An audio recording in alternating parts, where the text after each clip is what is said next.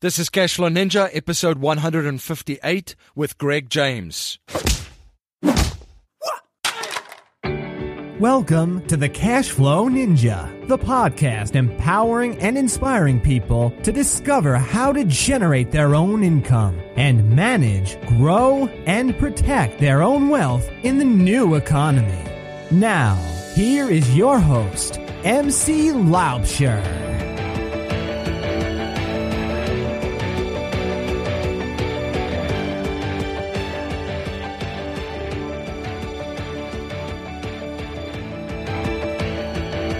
Hi there, MC Laubscher here, and welcome to another episode of the Cashflow Ninja.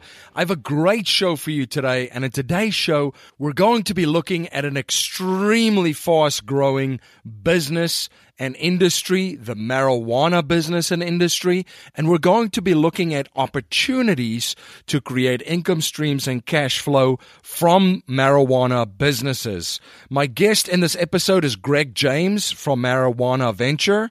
In March of 2014, Greg launched a peer business magazine for the emerging legal marijuana industry. Marijuana Venture is the nation's only true monthly B2B for licensed legal cannabis businesses. Growth has been rapid, and the magazine is now distributed nationally and is a 160-page glossy publication featuring articles on subjects as diverse as legal issues, tax laws, and new growing and retailing techniques. In December of 2015, Marijuana Venture was presented with an MIN award in New York as the hottest release of 2015. A MIN award is the magazine industry's highest honor of achievement. Forbes magazine did a great article of how Marijuana Venture is covering the legal marijuana business space.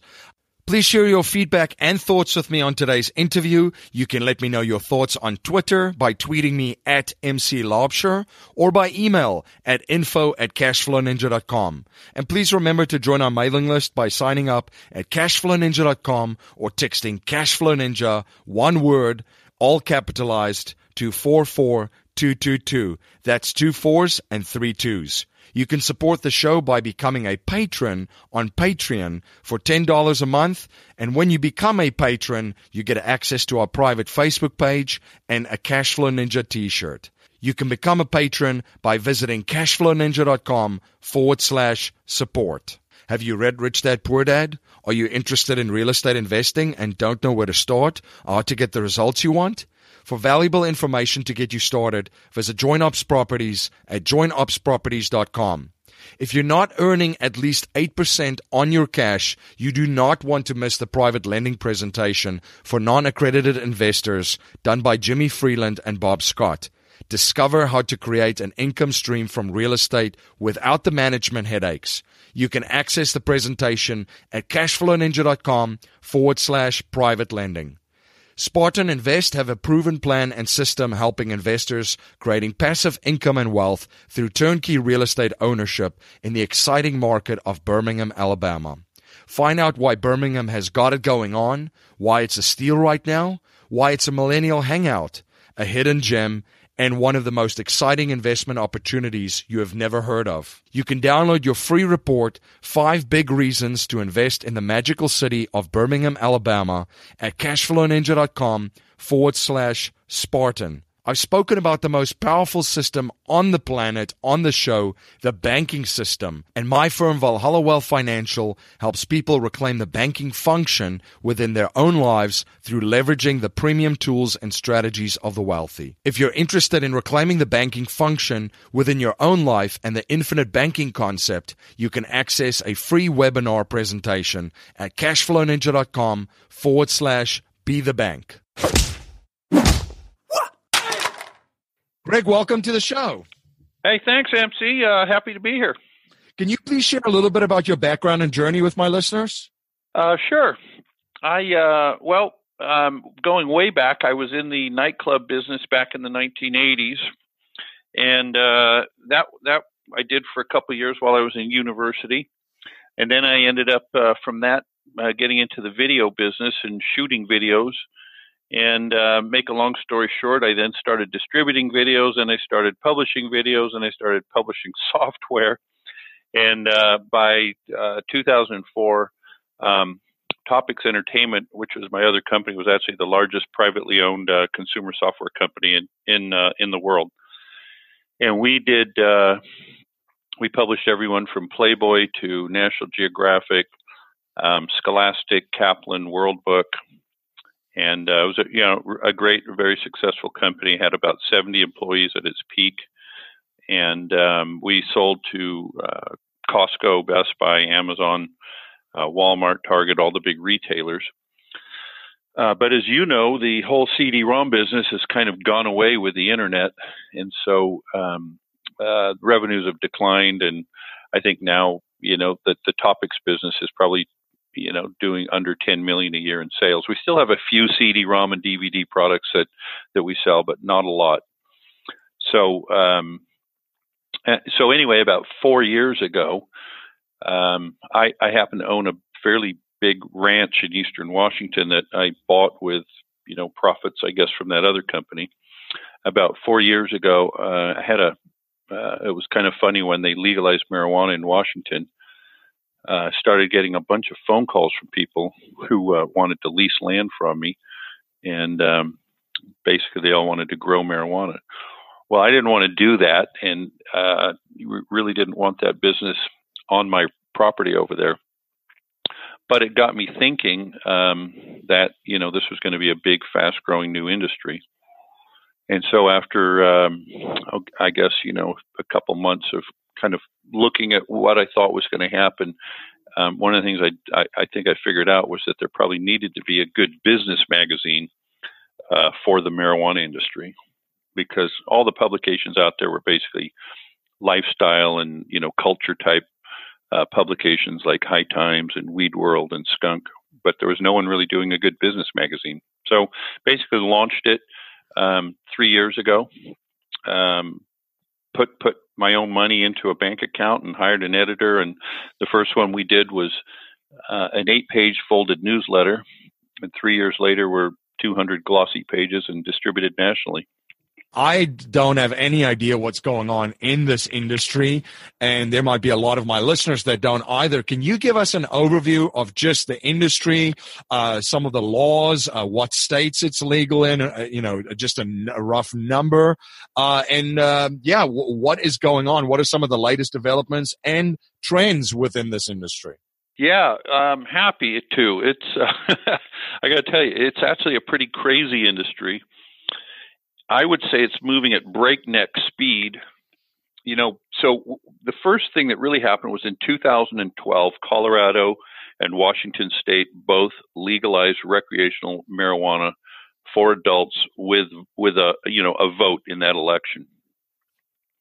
It took about a year for the two states to kind of get their act together and to write down all the laws and how they would work. But they both started selling legal recreational adult use marijuana in retail stores in early 2014. And Colorado kind of got stores open first. Washington followed a few months later because our rules are a little different up here. But they've both been doing it now for about, I guess, 3 years. And so after that, then Oregon and Alaska legalized marijuana in the 2014 elections. And then last year in the November elections, of course, California, Maine, Massachusetts, and Nevada also legalized recreational marijuana. So there are now 8 states in the U.S. with basically legal recreational marijuana, although California and Maine and Massachusetts haven't actually started yet because they just voted on it. But there are now, like I said, 8 states that have voted to legalize adult use recreational marijuana in the U.S. And then there's also another, I think it is 21 states that have legalized medical marijuana. So right now there's a ton of money flowing into these industries. People call it a green rush. And it's certainly kind of like that, in Washington and Colorado. Now that the states have been going for a few years, they're both states are selling about $1 billion of legal marijuana a year in retail stores. And the states themselves are taking in several $100 million a year each in taxes. So far it's been very successful. Yeah, and that was one thing that I from quickly researching this too, is the tax revenues has increased significantly from this business. And also when you look at statistics and so forth, I mean, not to take this conversation in that direction, but none of this worst case scenario that a lot of opposition to this legalization of recreational use actually happened. Yeah, you're quite right. And let me say this, so I started this magazine, Marijuana Venture, as a business magazine for that community. But I'm not actually even a user myself. Right. I've always believed that it should be legal, but, pot's not my thing. I prefer, like wine or a good single malt scotch. But right. Anyway, yeah, so there were predictions that teenage use would go up. There'd be more traffic fatalities. Every dire prediction you can think of, and it actually has not happened. The teen drug rates have not gone up. There haven't been more accidents, and if anything, it's been the opposite of what people predicted. It's gone very smoothly. And Washington State, I don't know as much about Colorado, because we're here in Seattle, but they had in the newspaper just a few weeks ago that Washington State is anticipating taking in $400 million in taxes for the fiscal year 2017. So, when you think about the fact that, you're taking in $400 million in taxes, but you also don't have to pay for people going to jail for pot possession, and you don't have to spend as much money on policing, and the police can go after real crimes like rape and murder and robbery and stuff like that. I look at it as a gigantic benefit. To me, it's always been a head scratcher. Like, why does anybody care that marijuana is illegal? Right. Why? What's the big deal about it? I mean, if someone can, drink a shot of whiskey, why shouldn't you be able to, have a toke of pot, I guess? I have the same view as you. What someone else is doing and what their choice is, it has absolutely nothing to do with me. I'm just like you. I prefer a nice glass of wine. I love my Sauvignon Blancs and love my South African Pinotages. That's kind of more my style. But what everybody else is doing and what they enjoy, that is absolutely nothing to do with me, as long as they obey by the non-aggression principle. They don't aggress against anyone else and their private property.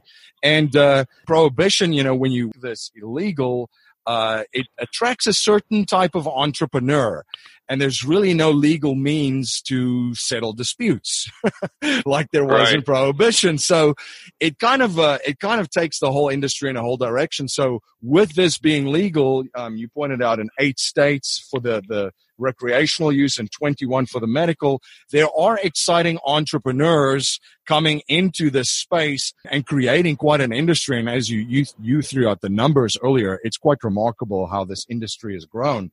Now, what opportunities exist for entrepreneurs in this space? You guys have covered a range of businesses. What have you seen that has been successful, or some of the niches and strategies that guys are using? And what are some of the strategies that they've used and entered this market that wasn't as successful? Yeah, that's funny. That's a good question. Well, the first thing I would say is that I learned from experience that, I would urge everybody to go out, and when the application process happens in whatever state you're in, or if you have an opportunity, put in an application. I personally know several people who, they had a window in Washington. It was a 45-day window. I believe it was from the middle of November 2013 to, I think, January 1st. I can't remember, or maybe it was the year before. But anyway, the point was you had a 45-day window that the state allowed you to submit an application for either a grower, processor, or retail license. It cost $250 to put the application in. Then they closed it. 6 months later, a whole bunch of people realized that they should have put in applications. And people were selling, and I'm not kidding here, people were selling just their application, their place in line, for over $100,000. I know several people who did that. And they had really no intention of ever actually opening up a retail store or a grow. They just happened to get in line and get their application in. And then people were coming along that wanted to get in the industry and paying big money for these, LLCs that people started just to put in an application. So that was one thing that was kind of interesting. I think to me, the bigger opportunity, I think, to make money, and it depends on, each state has different regulations. In Washington State, they capped the number of stores initially at about 350, but there was no cap on growers. We now have, and so they've recently allowed more retail stores. But right now we have in Washington about 1,000 licensed growers and processors and only about 400 retail stores. So what that's kind of meant is that there's an oversupply of legal marijuana in Washington. And I guess at the bottom line thing I would say is that the growers aren't making the kind of money that the retailers are making. Retailers, a lot of them are doing quite well and making good profits, whereas the growers, I think, are in a much more competitive environment, and the prices have come down pretty dramatically. Like you could actually buy a pound of fairly good bud in Washington State right now for about $600, and when it was illegal, it was about $2,400. So, like most ag businesses, right?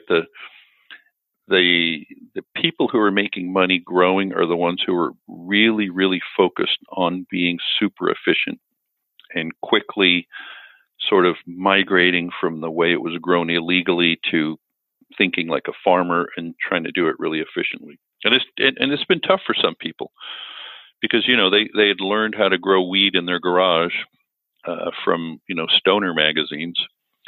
And all of a sudden, they're being forced to, run a farm-like operation or a big greenhouse, and a lot of that was kind of alien to them. But they're catching on pretty quickly. Necessity is the mother of invention, right? Right, absolutely. And it's a completely different ballgame in any business than starting it, like you were saying, very, very small, to then scaling it. Completely different skill set as a business owner. The other question that I had for you too is, when you study and look back at history and you look at rushes, right? And you mentioned this green kind of rush that's going on in this industry. Well, you look at the gold rush in California and just where a lot of entrepreneurs came in. It wasn't necessarily the mining itself of the gold, but like Levi and Strauss came and sold the clothes. There were saloons, there were restaurants, and taverns, the equipment, entrepreneurs that sold equipment to the miners and took care of all the other needs. So there's a ton of sub-ones. So, initially when I looked at this too and said, wow, there's a lot of opportunity here. But as you pointed out, it might not necessarily be the grower or the distributors, but then other industries that come into play that supply like knickknacks or other types of products within the space that could potentially be successful as well. What are some of your thoughts on that? Yeah, I totally agree with you.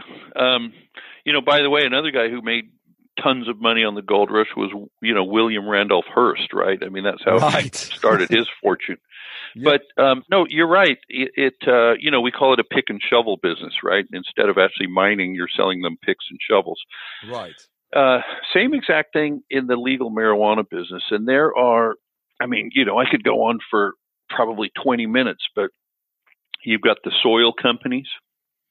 There are light companies, for the grow lights. There are the greenhouse manufacturing companies, HVAC systems for greenhouses and indoor grows, fencing companies, lots and lots of law firms are now doing marijuana business law. The list is kind of endless. Security camera companies, Gosh, I guess I should just look through the magazine.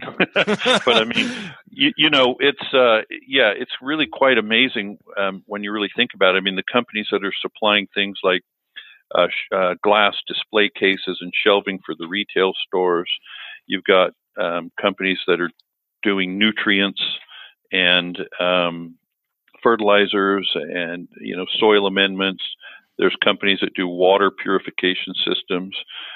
Extraction companies that make the machinery that they use to extract hash oil out of marijuana flowers. Oh, you've got different brands like Willie's and the Marley brand, which are basically legal marijuana that's become branded. There are trimming machines. The list goes on and on and on.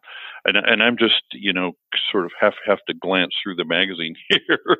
Right. Packaging companies are making, opening up all these new accounts with the growers, right, who all need packaging. You've got baggy companies. I mean, it just goes on and on and on. So, yeah, it's huge. And there are a lot of pick and shovel businesses. I think, for example, when California gets all their rules together, you've got 40 million people down there, and it's the fifth largest economy in the entire planet just by itself.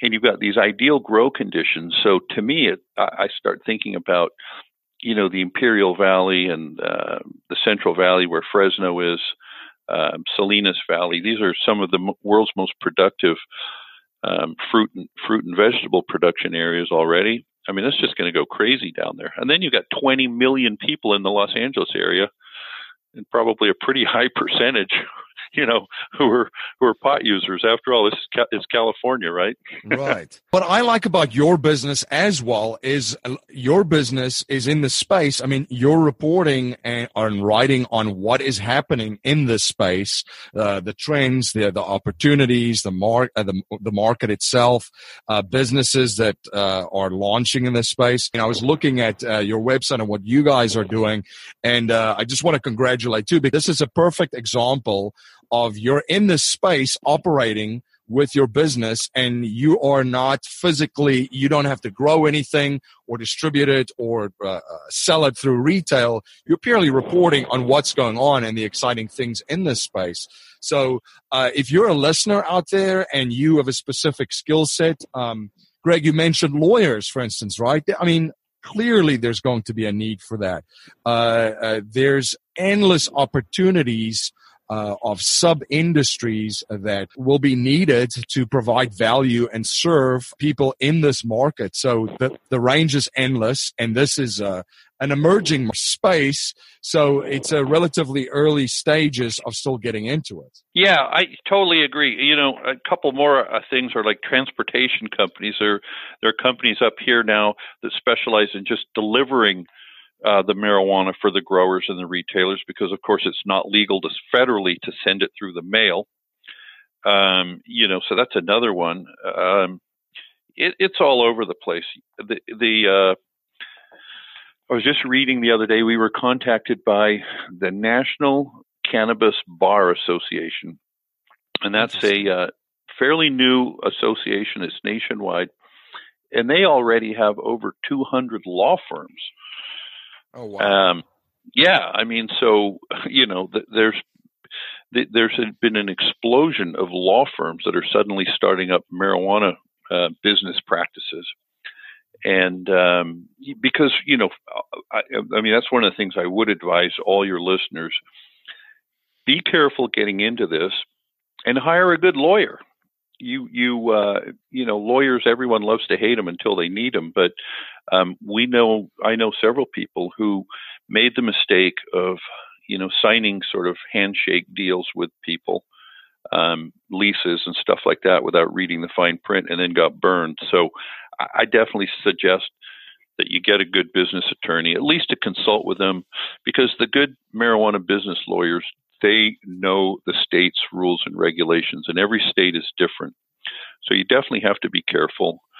But, a good lawyer is definitely going to be invaluable. Who are some of the most upcoming and most exciting companies in this space that you guys have reported on? And can you share a little bit what makes them unique and what makes them kind of the emerging rock stars in this industry? One of the things that has emerged that I think is a really good model in this space is actually to be a landlord rather than an actual business owner. And what I mean by that is several people I know in this state, instead of actually getting their grow licenses, what they did was they went out and bought, like a 40-acre parcel of land in a rural farming type area. And then they divided it up and they started leasing that land to the growers. And they're getting a much higher rent than a regular, piece of ag land that size would get, because they're sort of putting up the fence, they're providing the security, they've got a little bit of management going on. And the growers themselves, a lot of them, they don't actually live in those farming communities. They maybe live in Seattle, but they want to own a grow in Eastern Washington where the ag land is. So so what they're doing is they're leasing plots from these landowners over there. Well, it turns out that is a really good model, because the landowner, he sort of sets everything up, and then it's more of it's sort of hands off for the actual grower. So that's one interesting thing. I was talking to a guy the other day in California, and I told him the same thing. He's got a farm, and he's down in the Central Valley area, and he's thinking about growing, but he's also thinking about leasing land. And I told him, I said, I think the growing thing is cool, but if you have, I think this guy had like a couple hundred acres. I said, if you've got a couple hundred acres and you've got good water, really what I would be thinking about would be creating a grow complex or, a grow park down there. Divide up your land, and lease it out in maybe 1 or 2 or 3 or even 5 acre plots to the growers. And at that point, you're really just you're like a landlord, and you're taking in tons of money. Yeah, other ideas. There are companies that are specializing in just processing right now. So they're buying the trim and the excess pot from growers and then turning it into hash oil, and that's all they really do. They're just a processing company. That's kind of another interesting deal, because then they don't have to grow it. And, most of the farmers end up with excess marijuana every year. They sell the good buds, but they have a hard time getting rid of the trim. So the processor picks up the trim, takes it to his facility, and refines it into hash oil, and then that becomes another good sellable product. There's a ton of different things like that. What we are seeing is that the smart people are kind of figuring out a niche rather than trying to do everything. And to me, that's a good development. As one of the things I always tell people is there's a reason McDonald's doesn't make pizza, or at least doesn't make good pizza. They let Pizza Hut make pizza, and Pizza Hut doesn't make burgers, because with almost every business, it sort of makes sense to specialize in something rather than trying to do everything. It's funny that you just mentioned that. I just finished watching The Founder, the McDonald's movie on Ray Kroc with Michael Keaton is in it.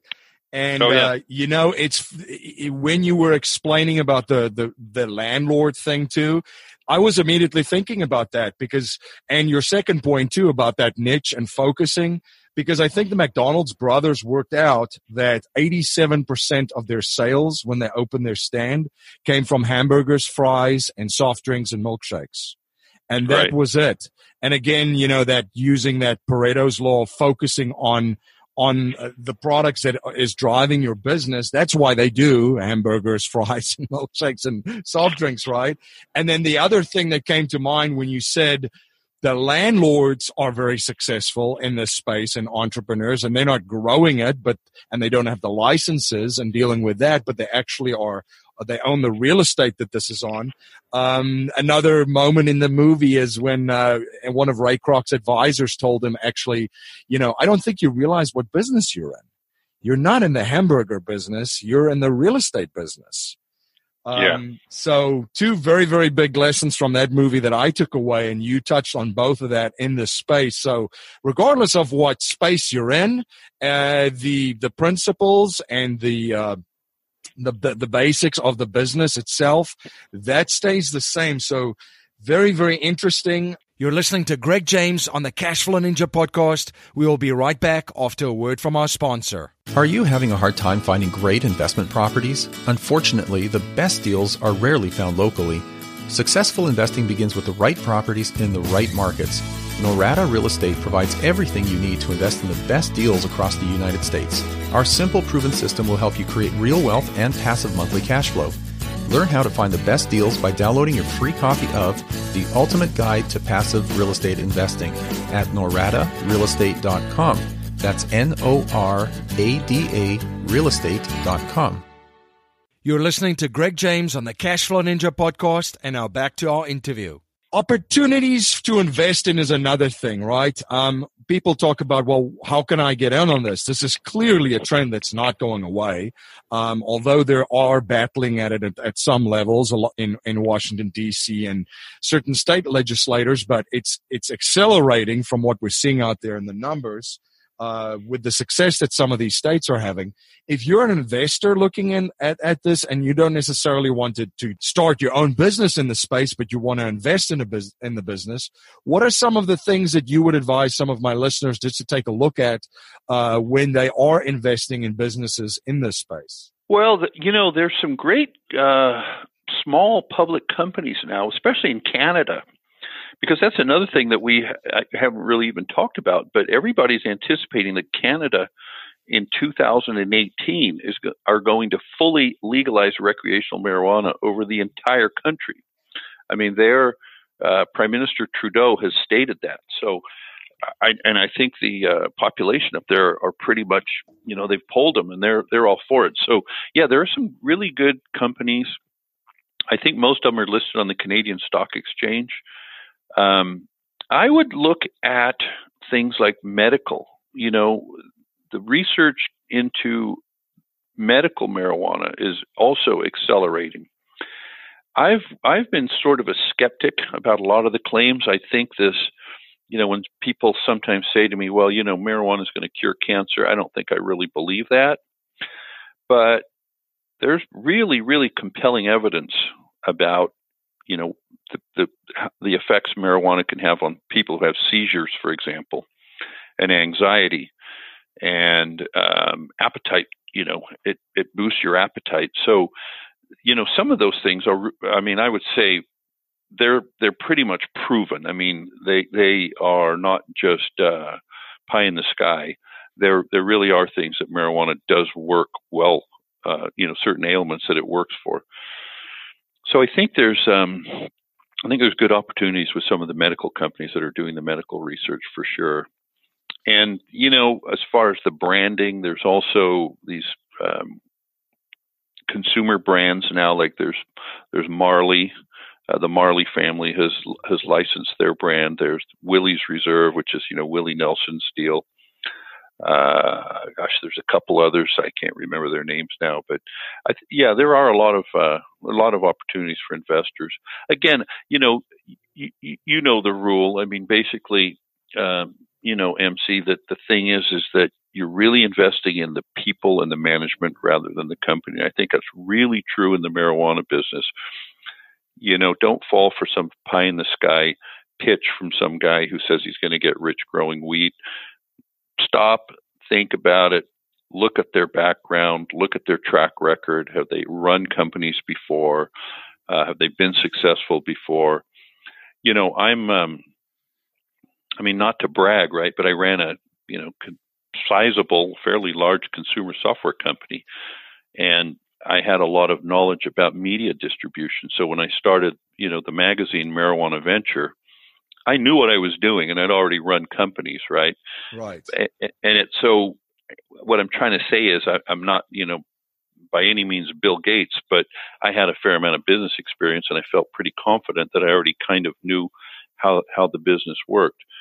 Whereas I've met a fair number of people, that kind of were the pie in the sky types, and they're they're getting into the industry, but they don't really have a good written business plan, and they don't, maybe their projections are based on, thinking that marijuana is always going to sell for $2,000 a pound, and they didn't really have, they weren't looking at what would happen if the price really came down. So there's been quite a few like that actually, that I think were, what's the right word? They were just overly exuberant about the business, and the reality was actually that it was a little tougher, and in some cases a lot tougher than they thought it would be. So again, I'm not trying to sound negative on the business so much as I'm just saying to your listeners, be careful and make sure you pick the right people, because there's definitely some people who are, kicking serious butt in this business also. Very, very good advice. Now, one habit I've observed from wealthy and successful people is that they're always studying new subjects and learning new skill sets. What are you currently studying, and what new skill sets are you currently learning?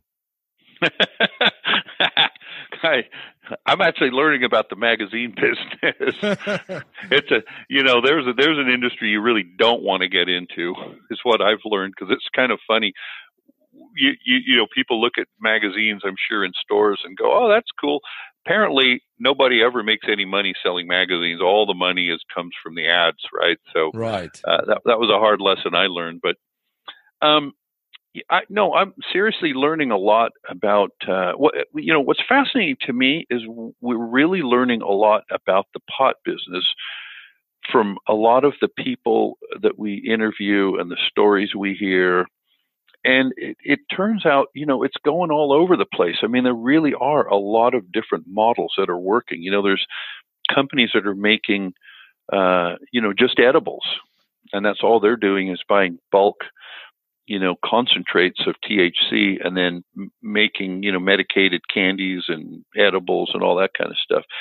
There are marijuana cookbooks now. Like I said, there's the landlord model where there's people, leasing their land out to farmers. There's the refining model. There's retailers. The list goes on and on and on. And the one thing more than anything else that I've been learning, and it gets back to what I just said a few minutes ago, is the companies that are successful have really good, smart people running them who have thought the business through, and they have good, business plans, and then also a fair amount of capital to sort of back them up, because like most things, it costs you more than you think it's going to cost. And there's always issues to deal with. But I'm learning a lot. I learn every single day.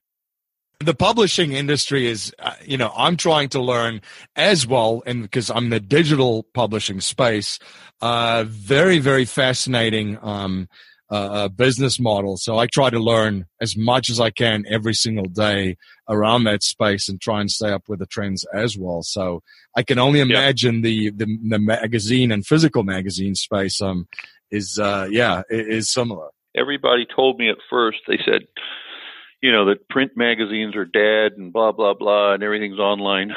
Well, I've always been one of those people that goes the opposite direction of where everybody else goes and what they say. Because way back when in the CD-ROM business, I was told, no, you don't want to do reference and education. You want to do games. Well, it turned out that reference and education was a niche we basically, specialized in, and had a pretty easy time, becoming bigger than any of our competitors in that space.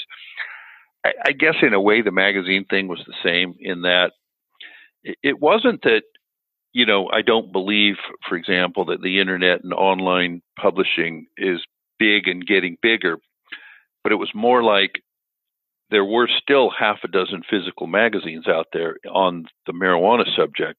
The thing is, none of them were really serious business magazines. So to me, it was like, well, if a physical magazine is going to work, it's going to be a serious magazine on business.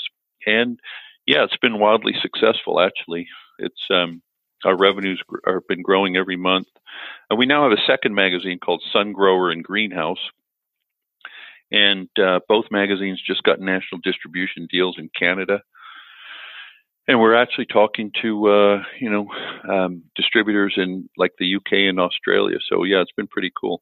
Greg, a core message in our show is to leave our families, communities, and the world better than we found it by passing down a mindset, values, and principles to future generations, not just money. So if you cannot pass on any money to future generations, and we're only allowed to pass on 3 principles to them to build wealth and achieve happiness and success, what would they be? Well, I would say honesty, integrity, and hard work. Those are the 3 basic things that I think have always guided me. And I think, well, obviously the first 2 are important, but gosh, the one thing that I learned over 20 years of publishing CD-ROM software and now this magazine is you got to get up early, you got to get into the office, you got to pick the phone up, and you got to do the work. And thinking that someone else is going to do it never works. It's, I guess as an entrepreneur, I've always known that basically there's almost no substitute for hard work. No, absolutely not. Now, Greg, how can my listeners learn more about you, your company, and magazines, and keep informed of all of the projects that you're involved with? Well, we have a website. It's just marijuanaventure.com. And I like our website. It's got we print all of our print articles. Actually show up on the website. Well, although we delay it by a month so people still buy the print magazine. And gosh, that's about it. We have a phone number, and you can pick up the magazine in major retailers like Barnes and Noble and Fred Meyer and Books A Million. In Canada, it's distributed nationally. It's in all the Chapters bookstores. And then we also send a free copy out every month to anyone who's actually in the industry. So retail stores, growers, processors. Our circulation is about 20,000 copies a month now. And it's been successful. And yeah, I definitely welcome people inquiring or picking it up. I mean, I really do believe, MC, that it's very important that your listeners kind of understand that, if you got to be careful. This industry is tougher than people thought it was going to be, because it really does take, as you said earlier, skill sets like hiring the right people who know how to manage a commercial sized greenhouse or, know how to, run a farm. But if you are careful and if you do your research and you read up on it, I think there are a lot of people who are going to be very successful in this industry. And by the way, they're predicting it's going to be $20 billion in legal, recreational, and medical marijuana sales in the next 3 to 4 years. That is a big industry. And the other thing that I would also just say to our listeners, and actually the craft beer industry is a good example of this, right? Because there's a lot of guys that started brewing their own beer, and they were very good at brewing their own beer because they started it as a hobby, basically. And then they all wanted to start their own breweries. And, I'm in the craft beer business now, but they didn't have the skill set necessarily to make a business out of it. So there was a lot of ones that started and went away. And the guys with skills, business, good teams around them that keep educating themselves, knowing the industry and all of the necessarily moving parts of an actual business, those are the ones that succeeded and rose to the top and are still around. A lot of the guys that made good beer, well, they probably still make good beer, but not as a business, just probably in their own garage. Yeah. Well, it gets back to what you said earlier about Ray Kroc, right? He probably didn't know anything about making burgers, but he knew how to run a business. And in the marijuana business, that is absolutely, definitely what's going on, especially in this state, is that a lot of the growers initially hired someone who they called a master grower because he had experience growing marijuana. Well, of course, experience growing marijuana prior to it being legal basically meant he was growing in his garage or basement, right, under lights. Right. Most of those people failed miserably or are failing because, just like you said, they weren't business people. These master growers were sort of potheads who knew how to grow pot. Well, what the guy really needed was somebody who had a degree in plant sciences and had run a commercial tomato hothouse or run a farm somewhere and knew about commercial farming practices. So that actually has changed pretty rapidly in this state. I knew several growers that was exactly what they said. It was like, I hired this guy, he called himself a master grower, but he really didn't know anything about managing people or commercial agriculture. So that'd be another thing, if anyone out there listening is thinking about growing marijuana in, California or Nevada or any of the other states that legalized it, don't hire a master grower. Hire somebody who knows how to grow commercial tomatoes or plant or flowers or anything like that. They're the kind, because at the bottom line is this: growing pot is easy. I mean, some of the people listening to this might object to me saying that, but that's the reality. Right. Cannabis is basically a weed. It grows everywhere and anywhere. It can grow indoors, outdoors, Washington, California, Florida, Afghanistan, Morocco. Who cares? It's a pretty damn hardy plant. It's not like you're growing tropical orchids. And so it's not about being good at growing pot. It's about being good at running a commercial agricultural business. And that's the skill set that I would say that definitely if someone's thinking about growing, hire someone who has a background in commercial agriculture. That's the one thing I would say. And same thing with the retail stores.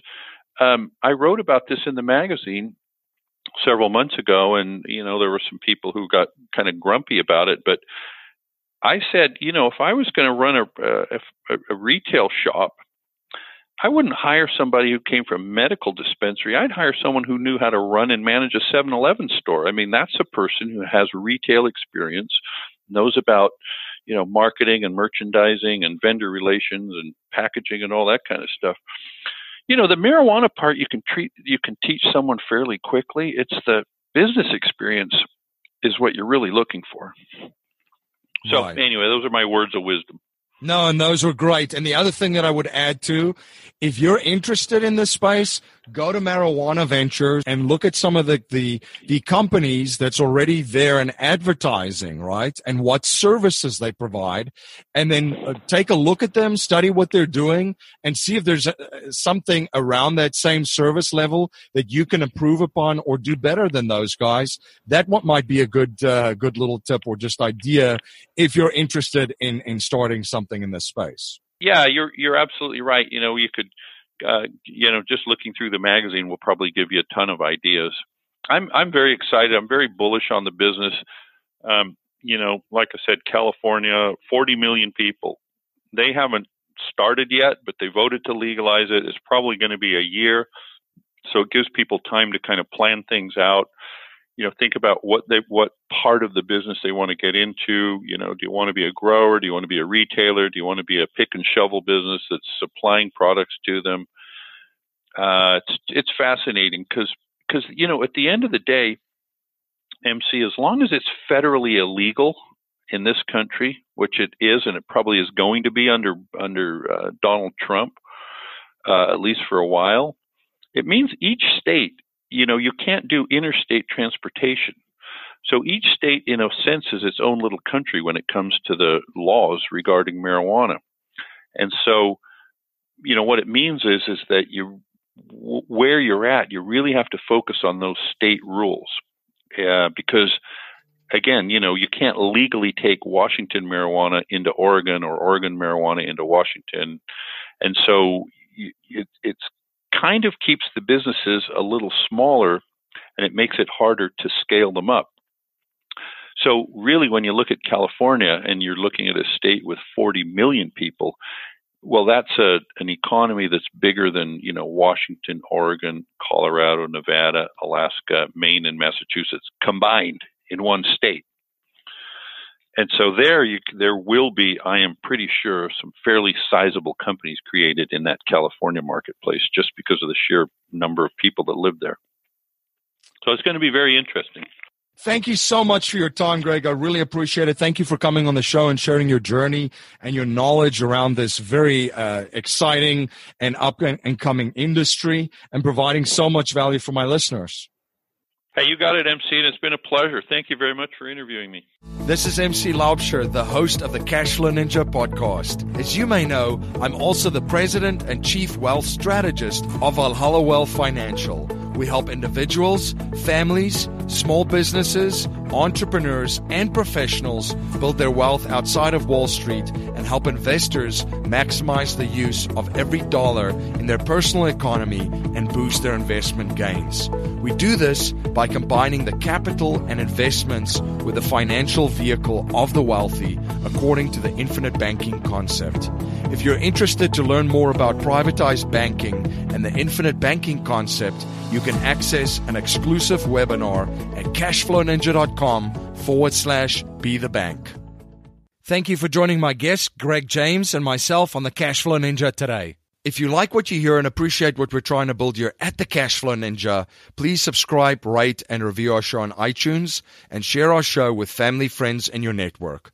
I'm always trying to learn and improve in every area of my life, so if there's any way that I can provide more value to you and serve you better, please reach out to me at info@cashflowninja.com. If you're not a subscriber to the Cashflow Ninja Gashku newsletter, you can sign up for our newsletter at cashflowninja.com or text Cashflow Ninja to 44222. That's 2 4s and 3 2s.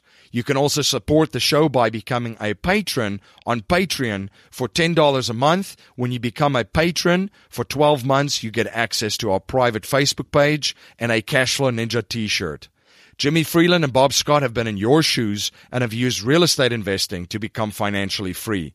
They've designed a system to take any beginner to an experienced deal-making investor in the least amount of time. They offer opportunities from basic education, coaching, bridge loan investing to turnkey investments in the cash-flowing market of St. Louis, Missouri. For more information, please visit joinupsproperties.com or call Jimmy and Bob at 314-799-2247. If you're not earning at least 8% on your cash, you do not want to miss the private lending presentation for non-accredited investors done by Jimmy Freeland and Bob Scott. Discover how to create an income stream from real estate without the management headaches. You can access the presentation at cashflowninja.com/private lending. Creating passive income for you and your family is easier than you think. All you need are 3 things: the right plan, the right product, and the right turnkey provider. As an investor, you want a safe, profitable, and convenient way to invest your capital without being at the mercy of stock market fluctuation. Investing in real estate in a turnkey way that provides monthly passive income with very low risk is exactly what Spartan Invest provides for their clients. Their mission is to make investing in real estate easy for the busy professional. Spartan Invest help investors create passive income and wealth through turnkey ownership in Birmingham, Alabama. You can download your free report, 5 Big Reasons to Invest in the Magical City of Birmingham, Alabama, at cashflowninja.com/Spartan. The wealthiest families on the planet know how to capture their wealth and then leveraging their wealth through their own banking system. If you're interested in privatized banking and the infinite banking concept and learning the premier strategies of the wealthiest individuals and families on the planet, you can access your free webinar at cashflowninja.com/be the bank. That's our show for today, everyone. Until next time, live a life of passion and purpose on your terms. You have been listening to the Cashflow Ninja with your host, MC Laubscher, the podcast empowering and inspiring people to discover how to generate their own income and manage, grow, and protect their own wealth in the new economy. Today's show notes and resources are available on our website, cashflowninja.com. This presentation is for educational and informational purposes only. The information being presented and considered does not consider your particular financial objectives or situation, and it does not make personalized recommendations. This material is not intended to replace the advice of a qualified tax and legal advisor or other qualified professionals, and you should not use the information in place of a customized consultation with a licensed professional regarding your specific personal financial objective, situation, and needs. We believe the information provided is reliable, but we do not guarantee its accuracy, timeliness, or completeness.